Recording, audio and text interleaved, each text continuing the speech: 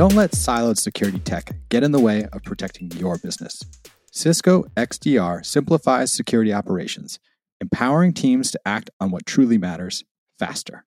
Discover Cisco XDR at cisco.com/go/XDR. Hello, everybody. Welcome back to the Stack Overflow podcast, a place to talk all things software and technology. I'm your host, Ben Popper, worst coder in the world, joined as I often am by my colleagues and collaborators, Ryan Donovan and Cassidy Williams. Hi, y'all. Hey, Ben. Hello. So for those who don't know, Ryan is the editor of our blog and our newsletter. Cassidy is the CTO over at Contenda and has been a contributor to Stack Overflow's editorial since I joined in 2019. Today, we have a great topic. We're going to be chatting a bunch about computer science education. Cassidy, Ryan, y'all both went through this in a fairly traditional sense, right? Yeah. Majored in computer science, graduated in 2014, which I feel so old when I say that because, man, it's almost been 10 years. Well, when you say it, it makes me and Ryan feel really old. That's the point. No, I'm sorry. Ryan, you went to CMU and did computer science or technical writing or a bit of both? Yeah, I had a little specialization in computer science. Took the Intro to Programming, Fundamentals of CS 1 and 2, and an AI course. But I had a lot of friends who were, sleeping in the computer lab for their operating systems course and such. Gotcha. Of course. Things could have gone differently. Could have stuck with AI at CMU back in the late 90s, and who knows where you'd be now. All right, very cool. We're going to chat with two folks from Olin College today, a bit about how they do curriculum, some of their thinking on software design, larger scale software systems, and also, what these things are going to look like in the future, especially as, sort of the generative AI revolution is changing a lot of our approach to education. So, without further ado, I would like to welcome y'all to the program. Andrew, you want to introduce yourself to the listeners? Well, hello, everybody. My name's Andrew. I'm a senior at Olin College of Engineering. I major in electrical and computer engineering, but I tend to spend a lot of my time doing assorted software projects. Excited to share some information about that with you today. Fantastic. And Steve? Yeah, so I'm Steve Matsumoto. I'm an assistant professor of computer science and engineering here at Olin College. Yeah, I'm in my fourth year of teaching here. My specialization was in cybersecurity and privacy. I've been moving more into computing education as well. And like Andrew, I have graduate degrees actually in electrical and computer engineering, but most of what I do on the day-to-day basis is computer science. I'd love to learn more about Olin's computing curriculum. I've known some folks who have gone through that computer science curriculum over the years, but I've heard it's different from a traditional computer science curriculum. If you could talk more about that. Yeah, I'd be happy to talk about that. So one of the things that we try to be very clear about is that we are not a computer science program. That's why we, in fact, call it the computing curriculum. It's, in fact, not a major of its own, but it's a concentration within the engineering major. Part of the implications of that is that we have a very small footprint curriculum because of its status as a concentration within a major rather than a major in and of itself. And so because we only have a few courses in which to deliver that content, we actually have to be very careful about what we cover within those and the skill set. So I would say that I think the last time I ran the numbers, we probably cover about 75% of in terms of credit hours of what a typical computer science curriculum would cover. So we have basically 3 required courses. We have an introductory course, we have a theory course, and then a systems course. So that's basically the idea is that students take one course that is sort of above a high level course and a low level course. They also have to take a discrete math course, and then they have room for about 2 electives. So all told, it's only about 6 full courses worth of material. But we try to offer a lot of education in terms of the skills that students will need to succeed. We know that we can't possibly cover everything that you will need to know in your programming career. And I would say that even computer science programs can't really do that. But what we can do is try to equip you to hit the ground running in your career as a software engineer. So is this more focused on the sort of like application of the computer science ideas? I know the computer science program started as kind of math, and still are heavily rooted in math and logic. So I wonder if you're getting closer to, fingers on the keyboard. I would say that is very much true. We do have, I think Andrew can probably speak more to this, but we definitely don't have as much of a emphasis on math and also on theory as probably other computer science courses. I mean, my undergraduate was in computer science and math, so I feel like I had quite a lot of it. Here, it's just the math requirement is effectively one course. Yeah, I would agree. Taking the courses, it's like you jump straight into the development of interesting projects with the software as opposed to focusing on the theoretical aspect of it. For example, in a data structures and algorithms class, I made my final project a chess engine since I really like to play chess. And so it was more about applying that knowledge quickly into something that is more tangible, something more exciting to the students than particularly focusing on the math aspect of it. Is a lot of the coursework project-based like that? Are you just building things that you want to build? Yeah, I would agree that a lot of it is building things that you want to build. For example, in the Introductory to Software Design course, we have a series of projects, and some of these projects include reading DNA sequences or creating games or doing other web scraping projects. And this is how you learn how to code, if you will. It's less about memorizing the different sorting algorithms. I mean, you still learn some of those things, but it's more engaging. So people tend to be really excited about doing the projects that they're working on in the course. What would you say are the pros and cons of approaching it in this way? So I'd say, from the perspective of teaching these things, I think one of the things is we find that students are really motivated to get a lot of different pieces of the project working to really explore and learn things that are going to be relevant to them. So our introductory course is called Software Design, and the final project in that course has fairly few constraints. All students have to do is to build a significant piece of interactive software. So for a lot of them, that's a game.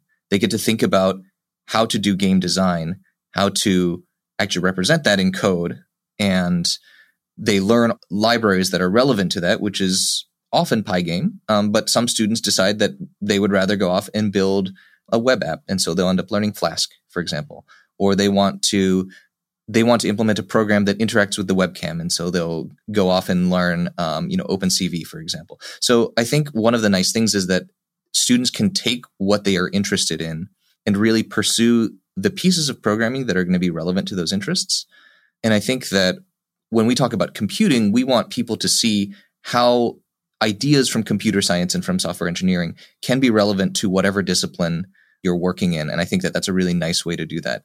I would say that the cons of doing things that way are that there are sometimes students who will go through and I wouldn't say that they don't know specific ideas, but they might not recognize it as that because we don't formally teach it that way, right? So for example, sorting algorithms, I think is a really good example of that where, they might not know, this is what, quicksort is versus merge sort, but they understand the principles behind them because we're focusing on sort of learning how to learn.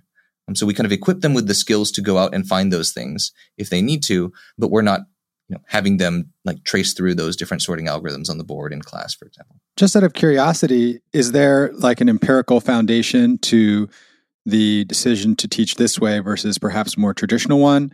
Do you find that, this gives students the tools they need to succeed when they enter the job marketplace? Or is this more of a philosophy of a certain kind of, education, pedagogical approach that just was developed uniquely at Olin? I would say that from my knowledge of Olin's history, we have very much been a project-based school pretty much since its founding. And Olin is not that old. It's only about 20 years old. But we have often focused on, in all aspects, so this is not just in the computing curriculum, this is in all of our courses, we tend to be fairly project-based. And I think that is a big part of the sort of Olin culture, the Olin educational culture.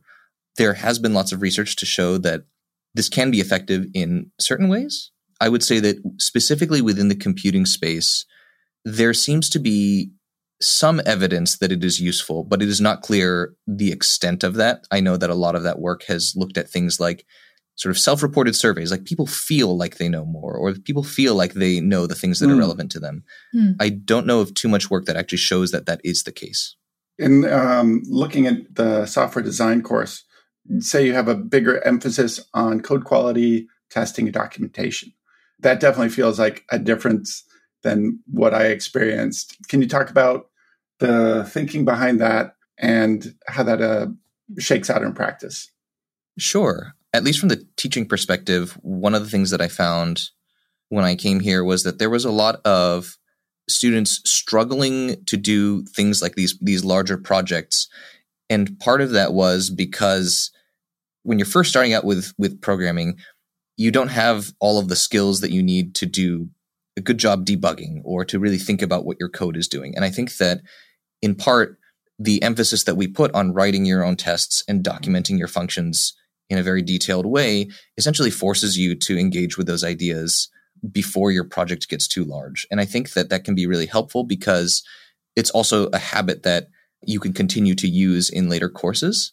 We've seen ways in which, I'm sure that we have all written code and then come back to it like a few months later and like had to kind of page everything back in and remember what that code was doing or what the specific behavior of a function might be. So we really tried to emphasize thinking about that and making sure to document that. We, encourage our students to think about the fact that your software may outlive you.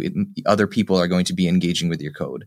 That other person might be you 6 months into the future. But in any case, you want to make sure that you can continue to engage with that code with fairly minimal overhead. So we try to build up that habit early. And I think that that has paid off.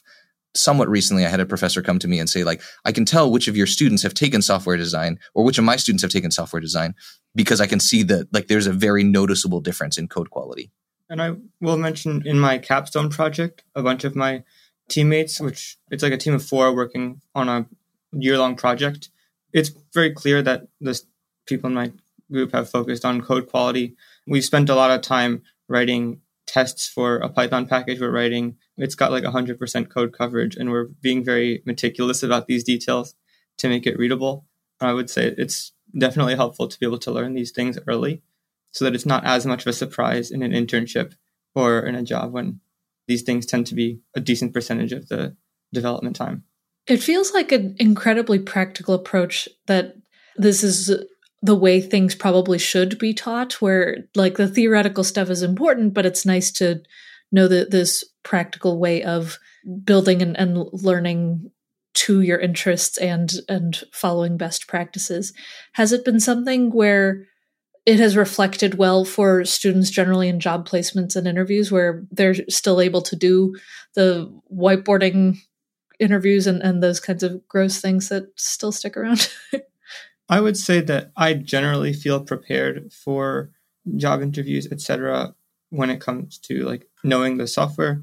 It's like you get a general conceptualization of how code works. And as long as you, I guess, take the general algorithm course to know how to, for example, solve some of the interview problems, it's like you're familiar enough with code to be able to jump right in. And there's minimal hesitation, for example, for writing the functions, the loops, etc., whatever needs to take place. Because this is a sort of a different way of approaching a college curriculum, what are the issues you run into? What are the new problems you've had to solve?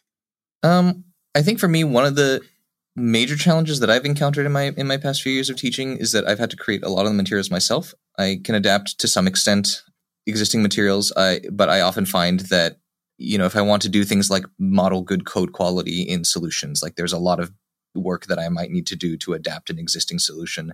So I probably spend quite a bit of time doing that. Or sometimes I find that, a book will explain this concept in a way that is, very common. It's the way that I learned it, but it makes it a little hard for students to connect that with reality. So, I can think of like off the top of my head, one example I think is that oftentimes when you learn something like class inheritance, oftentimes the example that's brought up is like, you have an abstract base class, which is usually like a shape or an animal. And then you have like specific instances of that. And I think that can be in some ways helpful to grasp the sort of general idea of what inheritance is, but it's not a piece of software that I can imagine a person writing in practice.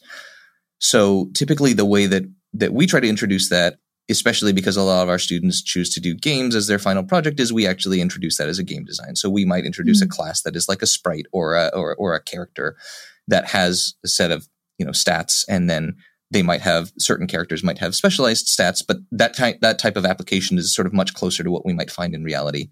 But certainly creating those can sometimes be a lot of work.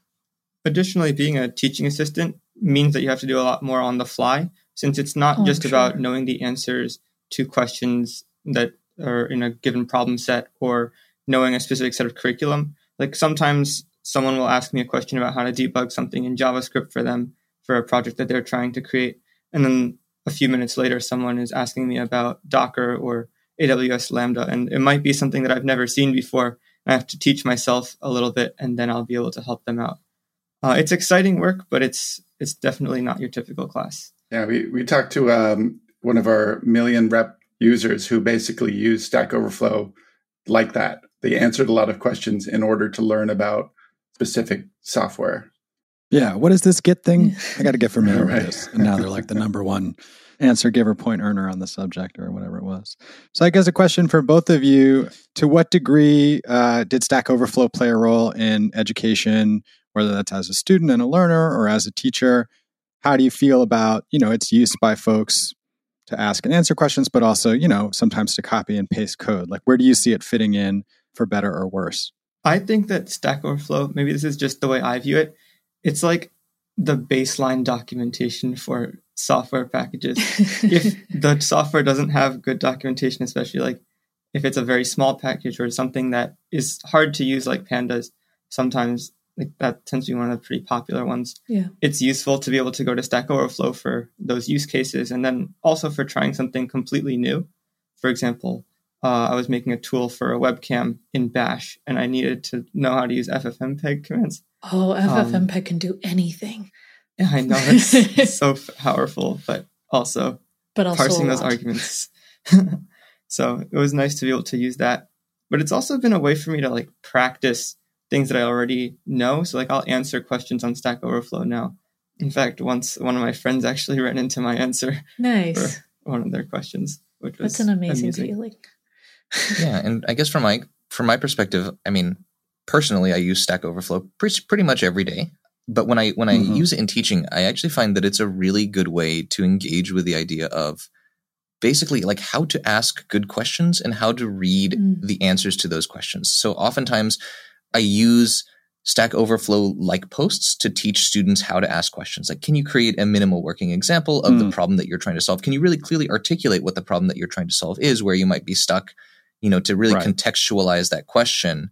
And I oftentimes in class will rely on live programming. So oftentimes I might have a problem that I have posed for myself, but I actually haven't written the solution, because I think that actually modeling that process of like, hey, this doesn't work. And actually I can't remember what this specific command is. Like, let me go and search for how to do this. And oftentimes I will pull up a Stack Overflow post, and sometimes I'll talk through like, okay, this response was accepted, but it's actually not quite good. And here are the reasons why. Like, I think learning to do that is a really valuable skill as a programmer. And it's something that I think can really only be taught by watching people go through that or by going through it yourself. So I find it as a really valuable tool for teaching. I also find it really valuable for myself, because oftentimes there are some things that are not documented and you just need to, go and ask. I remember personally, like, at some point I was having some problem with it, like my tmux configuration file. And I spent a lot of time trying to come up with a good minimal working example for this. And I asked this question, and then I got a response from the maintainer of tmux who actually explained like, hey, there's this very specific behavior. This is why it's doing the thing that it's doing. And that was actually just super helpful. So I'm super jealous of y'all learning to code with Stack Overflow at your fingertips. And I have one more question to ask. What have you been doing with the latest wave of generative AI? What's your experience asking, a coding question to ChatGPT versus asking on Stack Overflow? And how do you think, these new AI models, which are quite good sometimes at providing code, debugging code, talking about code, what role do you think they'll play in sort of the educational experience you've been working on? So personally, I actually haven't used ChatGPT very much. And part of the reason for that is actually, like, I'm trained in cybersecurity and privacy. I try to be fairly privacy conscious online. And I remember when I tried to use it, actually we had a talk here where part of it was about, some of the ethics of AI, and there was a sort of like interactive exercise that was like, hey, use ChatGPT and find this stuff. And I went to go do it, and it was like, you need to give us a phone number. And I said, okay, I have this like Google Voice number that I can sort of just provide it. And then it said, no, you actually have to give us a real phone number. And I thought at that point, I was like, no, I'm not going to do that. So I kind of just sat out at the exercise, or I followed along with someone who was sitting next to me. But because of that, I haven't actually used it much myself, but I've seen students use it in class, and it can do a lot of really cool things. And for me, I actually don't mind that much, right? Like I gave students an exercise to put together like a configuration file for CMake, and they just threw it into ChatGPT and it spit out more or less a perfect configuration file. I mean, it was a fairly simple project. And that I was like, oh, that's really cool that ChatGPT can do that. But I think for me, I try to format at least exercises and projects in a way that you really have to demonstrate understanding. It's not just about getting the code to work. And in general, my assignments tend to be like correctness is usually only about half of the points. Did you use good style? Did you actually think through the ideas? Did you engage with the ideas? Those are, to me, much more important. So I think ChatGPT is a useful tool for helping you turn those ideas into code. But for me, I do try to focus much more on the ideas more than the code. In the last couple of months, I've explored ChatGPT mostly for fun, just to see, how powerful is it? What can it really do? Like I made a prank website for one of my friends with all the code being generated on ChatGPT. Perfect. And I was like, wow, it can actually like create canvas elements in JavaScript and upload photos or do image processing, create forms, etc. I'm sure it can do a lot more than my silly use cases, but for now it was just out of personal interest. Right. But you're not too worried about competing with it for a job after you matriculate this fall. I haven't thought about that too hard yet. I think it's going to be a long time before we have to really worry about our jobs. Knock on wood. Who knows? You're going to be laughing at me next year, but we'll see. All right, everybody. It is that time of the show. We got to shout out somebody who came on Stack Overflow and spread a little knowledge, helped to save a question from the dustbin of history, awarded 2 days ago to First One. How do I get column names for a given MySQL table?